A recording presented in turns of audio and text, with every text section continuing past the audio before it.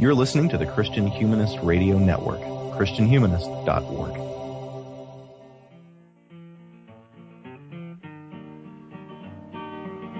This land is your land, and this land is my land, from the California to the New York Island, from the Redwood Forest to the Gulf Stream waters.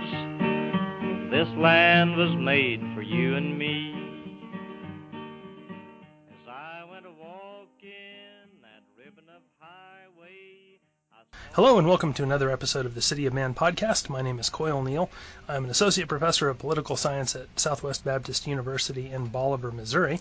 And you are listening to the second of what I hope will be 3 episodes on the Southern Baptist Convention and sexual assault. In our previous episode, we talked to John Whitehead about the report on Southern Baptist Convention and sexual abuse. Today we have joining us on the show Matt Martens, a former federal prosecutor, currently a partner at a international law firm who lives in Northern Virginia and has been involved in at least some Baptist legal matters, which hopefully Mr. Martens will come back on at some point in the future and talk to us a little more about, especially with regard to some of the COVID restrictions. How are you doing today? I'm doing well, and you? Yeah, good. I appreciate you taking time to come on the show, and I know you're a busy guy. Happy to do it.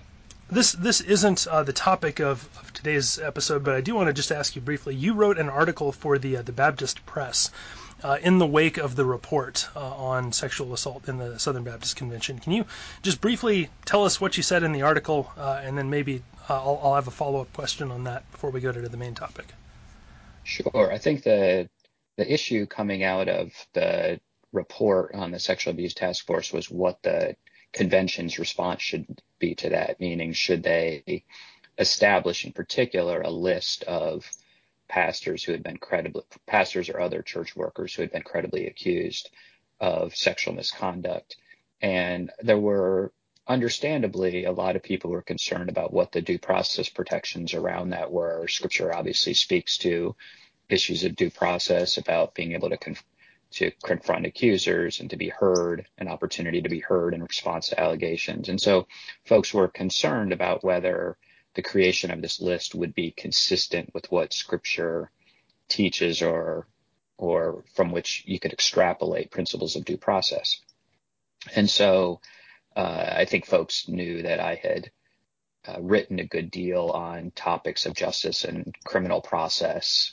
If people follow me on Twitter, they see that. And so folks asked me what my view was and if I'd be willing to express that view in an article. And I said, well, I need to understand what the process is around the creation of this list. And so spent some time speaking with folks to try to understand what was contemplated. And the focus was not, the controversy was not around whether someone would be included on a list if they were convicted or if they were found liable after trial. The real sticking point was, what do you do when someone's been accused, maybe even been accused by multiple people, more than the 2 or 3 witnesses that Scripture speaks about, but it actually hasn't gone to a criminal trial. What do you do in that instance? The issues sharply brought to a head when, let's say, for example, the accusers come out years later, perhaps because they were too traumatized at the time to speak about it. The statute of limitations is long since run, perhaps on a criminal charge or on a civil suit. And so there isn't a venue for adjudicating the matter in the courts, but you still have to decide, what are you going to do about this pastor? And so folks were struggling with this, understandably. People, I think, in good faith on both sides were struggling with how do we deal with this situation? Everyone wants to protect children. I assumed everyone in this debate wanted to protect children and others who are subject to the type of abuse. The real question was, how do we do this consistent with Scripture? And so I wrote an article explaining what I understood to be the core of what the Bible requires in terms of due process, which is an opportunity to respond to the allegations. It doesn't require, I don't think Scripture requires American-style criminal trials, but it does require that the person accused doesn't have to disprove the allegations. The person making the accusations has to prove them. They have to prove them to a reliable burden of proof. And it has to be more than a single accuser, and there has to be an opportunity to respond to the evidence put against you. And what that respond means, I think Christians could have a fair discussion about it. I don't think Scripture is specific about that. And so I tried to lay out sort of those benchmarks of what I thought Scripture required and why I thought a system could be developed that would be consistent with those biblical standards. I think one of the concerns that people had with not just your article, but some of the conversations going on was not just the question of accusation and the rights of the accused, protection of people who'd been assaulted and the rights of accused. Obviously, that I like to think everyone is concerned with both of those things. Exactly. Particularly the attorneys who are writing back and forth on this. But there's also the concern of being consistent with Baptist polity, right? The Southern, and we really hit this in the previous episode with John Whitehead. We really hit the Southern Baptist Convention is not the boss of all the Southern Baptist churches out there. Yep. So is there a way to have the convention maintain such a list while still preserving the integrity and autonomy of local churches? And as you pointed out, everyone is to some extent okay with a list of people who've been accused and convicted in court, found liable. Would the concerns be set to rest with Baptist polity if a list of offenders included both people convicted by state courts or federal courts or whatever, and people disciplined out of a church? Would including church discipline protect that local church autonomy? They're the ones doing the church, right? The convention has no power to do that. It would still give you some kind of trial, some kind of hearing, would also put all of the force of that on that local church. Would a list of that sort be acceptable, or are we still violating both polity and still left with that concern of the rights of the accused and the safety and health of people who have been assaulted? Yeah, and that's essentially what I understood this to be doing, was, in a sense, creating a list of people who've been disciplined by their church, right? The investigation that was supposed to be done was not going to be done by the convention. It was going to be done by a investigator who was retained by the particular church or for the church if the church, for example, lacked the resources. And so that was part of how I thought about it, was essentially you have Church A, where the pastor, for example, is adjudicating, as they should, at least for church discipline purposes, the allegation. And then they're telling other churches, this is our adjudication. What other churches do with that is a matter of their autonomy. But that's true every time. I mean, if my church disciplines someone out, and that person decides they're going to move to another town and try to join another Baptist church, that church has to decide, what do we do about the adjudication of excommunication by another church? I mean, that's faced all the time. I think as a general rule, it should be honored, and the person should not be permitted to join the membership of the next church absent repentance. But that doesn't mean that any church is losing autonomy. I don't take that as a loss of autonomy. I don't take that as Church A exercising control over Church B where the person moves. Just a function of, we have to determine, to use a legal term, what full faith and credit or not to attribute to adjudications by other congregations. Well, we could talk about that all day, but we should get to the main topic that you're here for. So in the wake of this report on the Southern Baptist Convention, the Department of Justice in early August, I think, announced that it is investigating the Southern Baptist Convention and its entities for well, we're not entirely sure. The subpoena is not fully public yet. We have a statement from the heads of the entities saying that they are going to comply with it, with this investigation, and that it has something to do with this report on sexual assault. Can you first, if you know more details than I do about this, can you tell us what the investigation is? And barring that, can you kind of walk us through this process? What would kick off a DOJ investigation, and then how will that proceed? So I don't have any facts about the particular investigation, so I can't speak to that. What I can talk about is how investigations normally occur when conducted by the Southern District of New York or otherwise by DOJ. This one's being conducted by the U.S. Attorney's Office, as I understand it, in the Southern District of New York in Manhattan. So normally a grand jury investigation would, as a technical matter, involve subpoenas. So a grand jury could issue subpoenas to either an entity for documents or to individuals for testimony or to individuals for documents. And that is often where the investigation will start. Let's see what the documents say. And then they can decide who they want to interview based on the review of those documents. Well, what would get us to that point? I mean, what would get an attorney or a grand jury or whatever, what would make them investigate in the first place?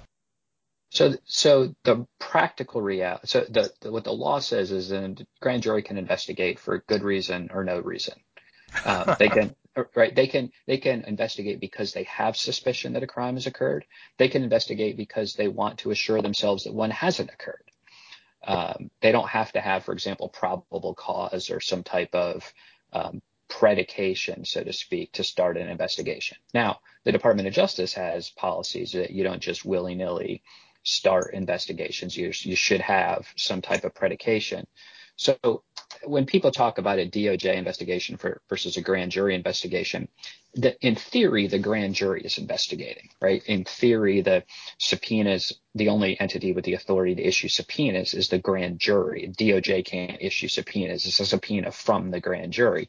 But the grand jury doesn't know what to investigate. It's 20 lay people. What is the cause of the formation of a grand jury then? Grand jury is always sitting. Okay. So under the U.S. Constitution, in order to charge someone with a crime, you have to pass through a federal crime. It has to go through a grand jury. So that's pursuant to the Constitution. So a charge has to be ultimately passed on by a grand jury. And so the grand jury has to investigate. So every federal crime, unless someone waives the right to indictment by a grand jury, say, for example, if they're cooperating and they waive that right and just plead guilty to a bill of information rather than indictment, an indictment has to have a grand jury issue it. And so in every federal district in the country, which 93 or 94 federal judicial districts around the country, there is always a grand jury sitting. Not every day. When I was a federal prosecutor in North Carolina, the grand jury sat 1 week every month. And so they would be formed every year in January. The notice would go out from the court calling people to a year-long jury service 1 week a month. And folks were thrilled to be selected, as you can imagine. And they would come in and we would, for a few days, sometimes for the whole week, present them with the cases. Either we would be calling witnesses or we would be calling fact witnesses, like individuals who knew about a crime, or sometimes we would just be calling the federal agents in to recount the evidence that they had gathered and then ask the grand jury to return an indictment. So it's not as if a grand jury usually is convened for a particular case. A grand jury is always sitting, and the prosecutor can go to the grand jury and say, we're going to investigate X. Would you issue subpoenas? Or frankly, they can just issue the subpoenas and then return the information. They generally don't need the grand jury's permission to issue the subpoenas. They issue them as the legal advisor to the grand jury and then present the fruits of that subpoena to the grand jury. So it's unlikely that a grand jury was reading the news and encountered this story about the Southern Baptist Convention and decided on their own they want to launch this investigation. Presumably it was an attorney in the DOJ. Correct. That's how normally the grand jury almost never, maybe even I could say never initiates the investigation. It's initiated by the legal advisor to the grand jury, who is the prosecutor. All right, so I'm sorry I interrupted you with that because No. I don't know how federal grand juries work. So there we go. Yeah. So grand jury grand jury technically, but the prosecutor practically is issuing a subpoena, and that subpoena then goes out to the person saying, please produce the following documents. And usually they're written very broad, and there's a negotiation over what you really want, what you need. Let's narrow this down so it's not burdensome, so we can respond quickly. And then the documents are produced, and then when the prosecutors have had time to review the documents, may conclude that they'll either call witnesses before the grand jury, or the prosecutors might decide we will interview the person. So an interview might occur in the prosecutor's office with an FBI agent present taking notes, rather than in the grand jury room with the with a court reporter taking down a verbatim transcript. And then the prosecutors can then decide to present the results of those interviews. Like they could call the FBI agent to the grand jury and say, did you interview so-and-so? Give me a summary of what they said. Or you could decide to actually bring the witness into the grand jury even after the interview and have the grand jurors hear from them directly. It can happen either way. I know at some state levels the grand juries are actually allowed to question witnesses themselves. Is that jurors are actually allowed to ask questions? Does that happen at the federal level too? Yeah. Generally, the questioning is led by the prosecutor in the first instance, but it is in my experience often the case that the grand jurors will themselves ask questions directly of the witness. I would always end my time by saying, after I asked my questions, do any of the grand jurors have any questions? And they would then, if they did, ask their questions, and the witness would answer them. What kind of evidence is a grand jury looking for in a case like this? Like what would result in them saying, all right, this needs to go forward to an actual trial versus there's nothing here, there's not enough here. Let's turn things away. So technically, as a legal matter, the grand jury would need to find probable cause to believe that a crime had been committed. So it's something more than suspicion. It's something less than proof beyond a reasonable doubt. It's something less than preponderance. So it's kind of an undefined. I mean, Sure. there's definitions, but it's something less than 51% certainty, but it's something more than a bare guess. So they would have collected evidence that would provide probable cause to believe that a crime has been committed. And if they find that, the prosecutor will ask them to vote on an indictment that they don't draft typically, but the prosecutor would draft, and would ask the grand jury to vote on that indictment, meaning vote on whether or not they believe the evidence that's been presented to them satisfies, supports the finding of probable cause on those charges. Well, in this particular case, we're in kind of the interesting position of knowing that crimes have been committed, but also, given the nature of the Southern Baptist Convention and the turnover in leadership and so on, the people who committed those crimes are now largely gone. So I think we talked in the previous episode about Johnny Hunt being accused of sexual assault. He is no longer president of the Southern Baptist Convention. I don't think he's in any kind of position of leadership in the Southern Baptist Convention. And many of the people who may have been in a position to do anything like cover that up if they had known about it are also gone. So what does that look like with an entity that has as much turnover as the Southern Baptist Convention is? I mean, surely just saying, well, all of those people on our board of directors have been fired, so, we're not guilty anymore. That can't be an answer. But all of the people who did the crime are gone. Like, how do we navigate that? So there's a bunch of layers to this. So let's start with layer number one. First of all, you have to have a federal crime if it's a federal grand jury, as opposed to a state crime. So again, back to Constitutional Law 101 or Civics 101, the federal government is a government of enumerated powers. So the state courts or state governments can make crimes of all sorts. They don't have to have an explicit authorization in their state constitution giving the state the power to giving state what's called the police power, the power to police the populace, so to speak. But the federal government does need that. There's no general police power at the federal level, meaning the Congress would have to pass a law that would criminalize something and do it pursuant to one of the powers that's been specifically granted to the federal government in the U.S. Constitution. So the most frequent one used for the criminalizing the federal criminal code is the commerce power. So the federal government has the power to regulate commerce between the states, and that is used to provide a justification for a lot of federal crimes. So just to take one easy example, federal drug crimes.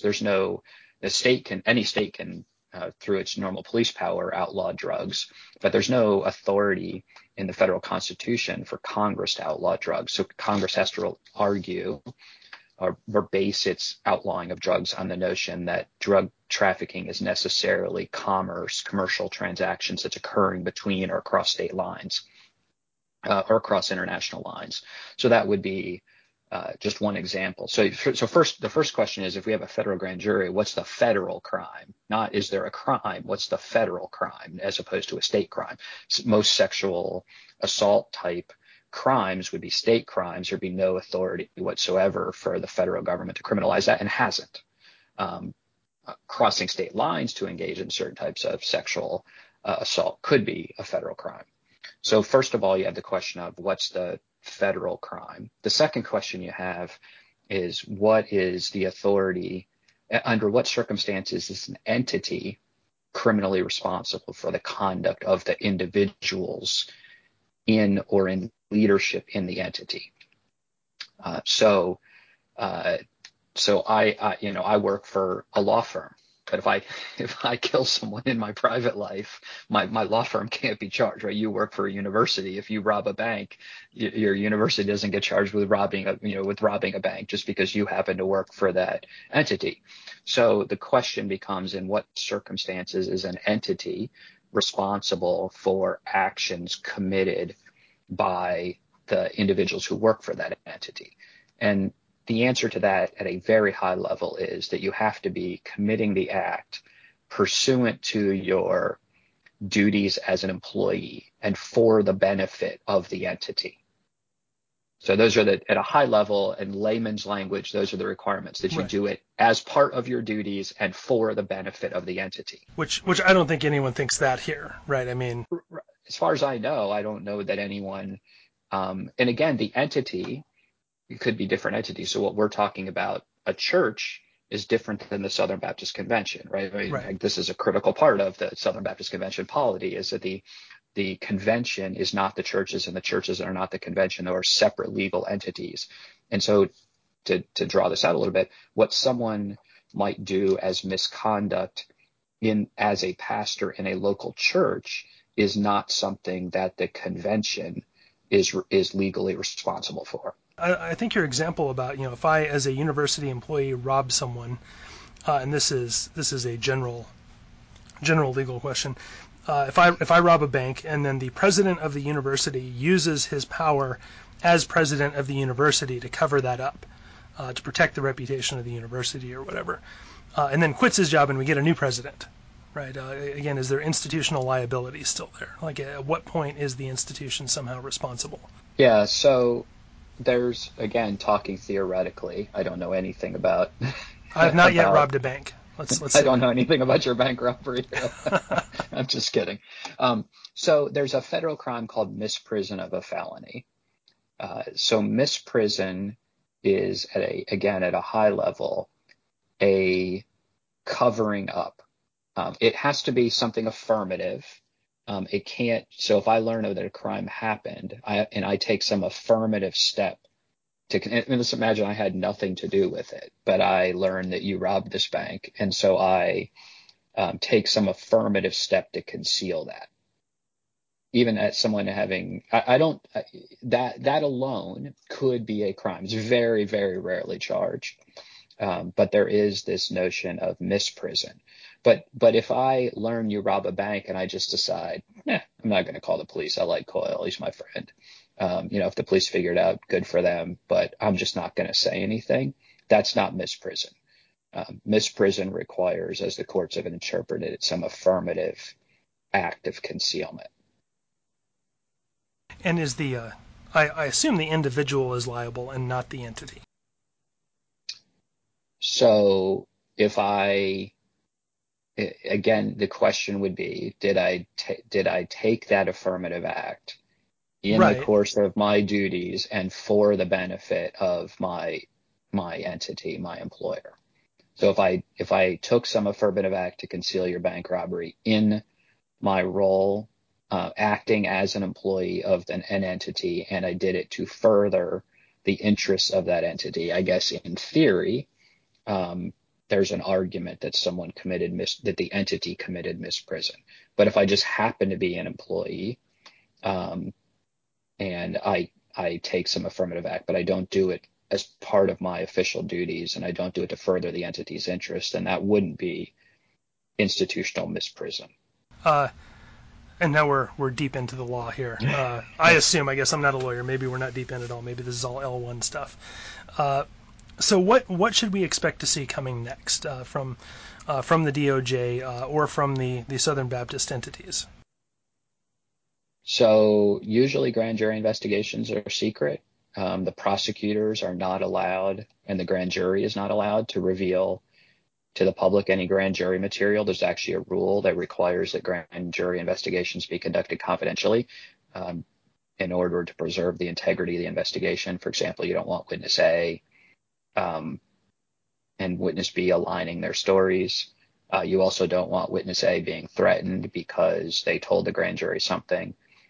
So the witnesses are allowed to and are legally protected in their right to speak with the grand jury in secret, and the grand jurors have to keep their deliberations secret.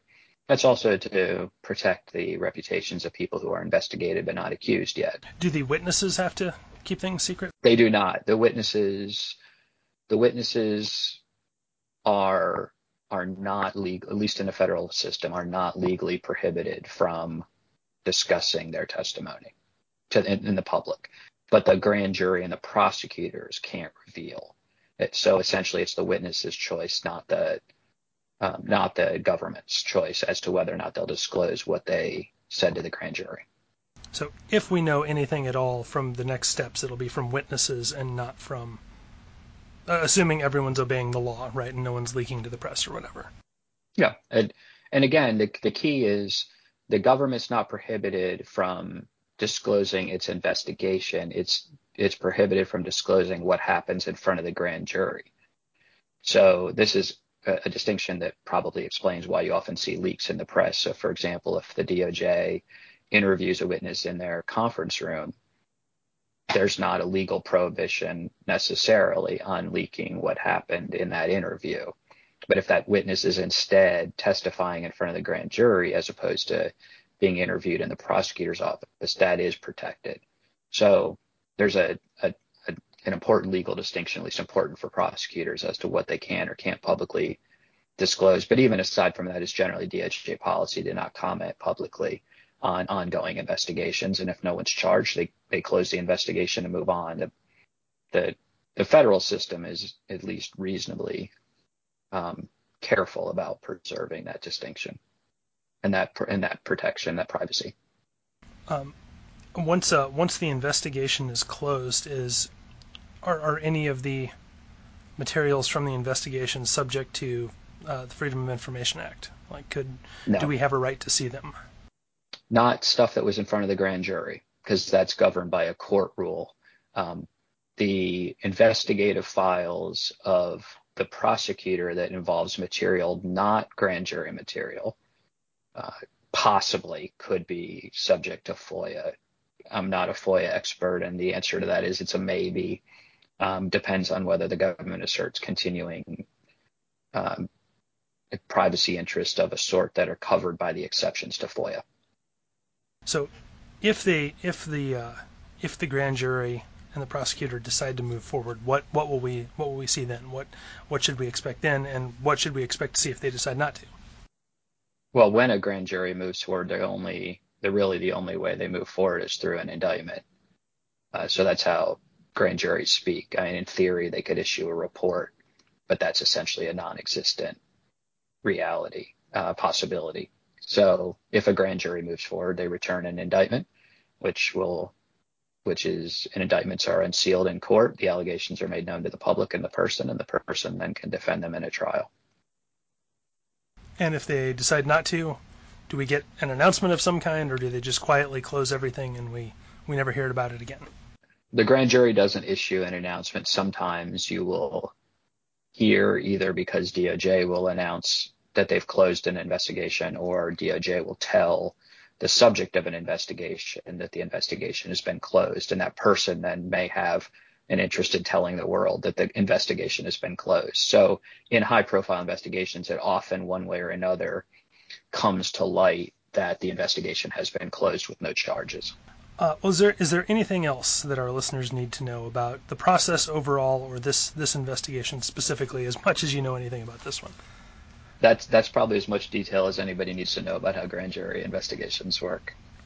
and anything else we need to know about the Southern Baptist Convention and its response either to the DOJ investigation or in general to this particular issue. Well, I would say that an investigation of a church or of a religious organization raises constitutional questions under the First Amendment. So there's case law going back 150 years that matters of church polity, matters of church governance, including the decision to hire, fire, discipline, discharge, or retain ministers in particular, is not subject to government oversight. So this most recently has come up in the context of, for example, federal anti-discrimination statutes, where ministers have brought lawsuits under federal anti-discrimination laws saying, I was discharged from my role as a minister in violation of Americans with Disabilities Act or Title VII's prohibition against gender discrimination. And the federal courts have said, while those laws generally apply, they do not apply to ministers and churches' decisions whether to hire and fire ministers. We are not going to have the federal courts sussing out the reasons and passing judgment on the reasons that a religious organization chose to hire or fire ministers. That's entirely within their discretion and is not subject to review by the courts. It's an absolute right to hire and fire, discipline, discharge, retain, or terminate a minister as you see fit. And this has come up in the, most frequently in the employment discrimination context, but the rationale, I think, applies more broadly, and I would argue prohibits a federal government investigation of whether or not a church appropriately responded to what allegations against a minister. So again, I want to be very careful what I'm separating.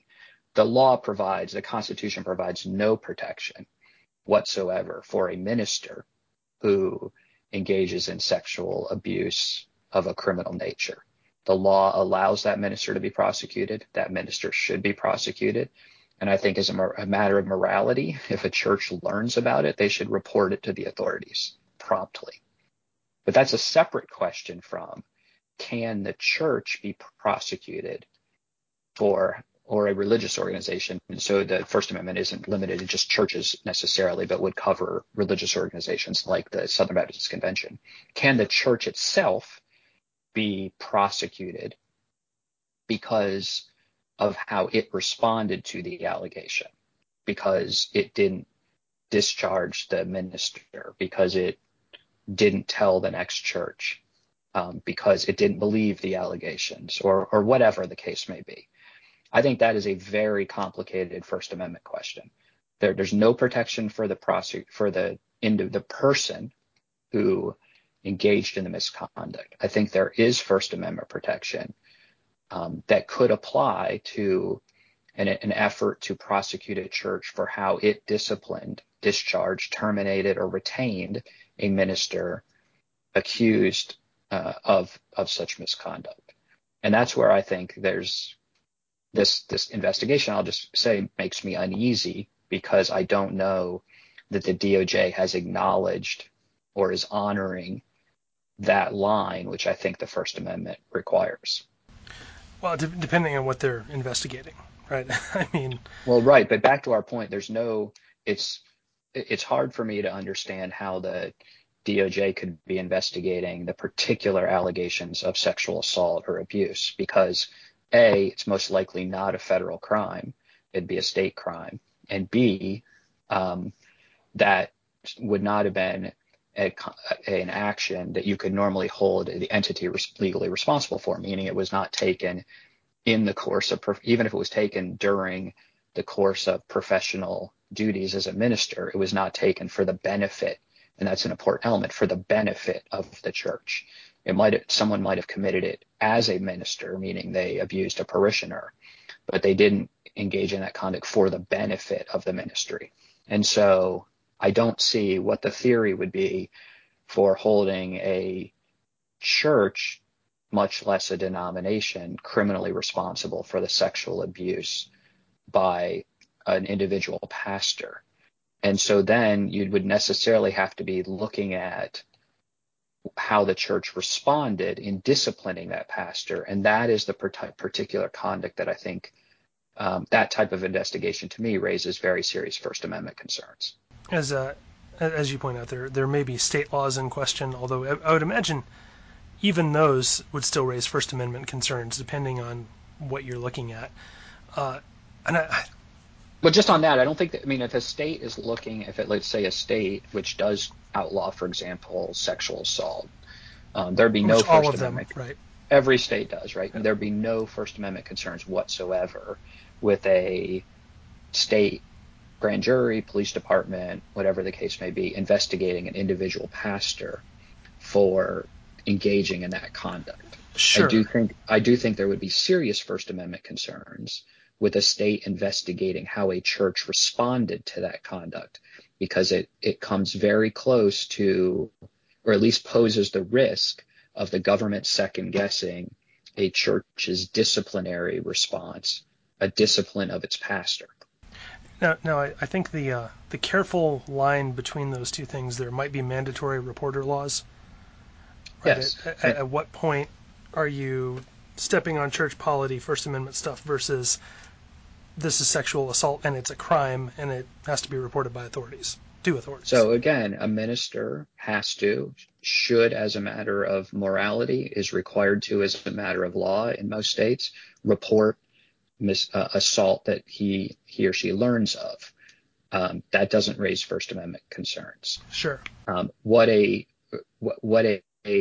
disciplining or investigating a church because, for example, it didn't fire a minister for engaging in, or who's alleged to have engaged in misconduct, or didn't notify a subsequent congregation, I think that raises First Amendment concerns. And let me be clear, I think a church has a moral obligation to investigate these issues. In fact, this goes exactly with where we started this discussion, which is about the article I wrote. The reason I think it's so important that churches police this, the reason I feel so strongly that churches should create these lists, is because, in part, the government can't police these issues under how I understand the First Amendment. The government is limited in its ability to police how churches respond to allegations against their pastor, which creates a greater moral obligation on churches to respond appropriately in policing their pastors.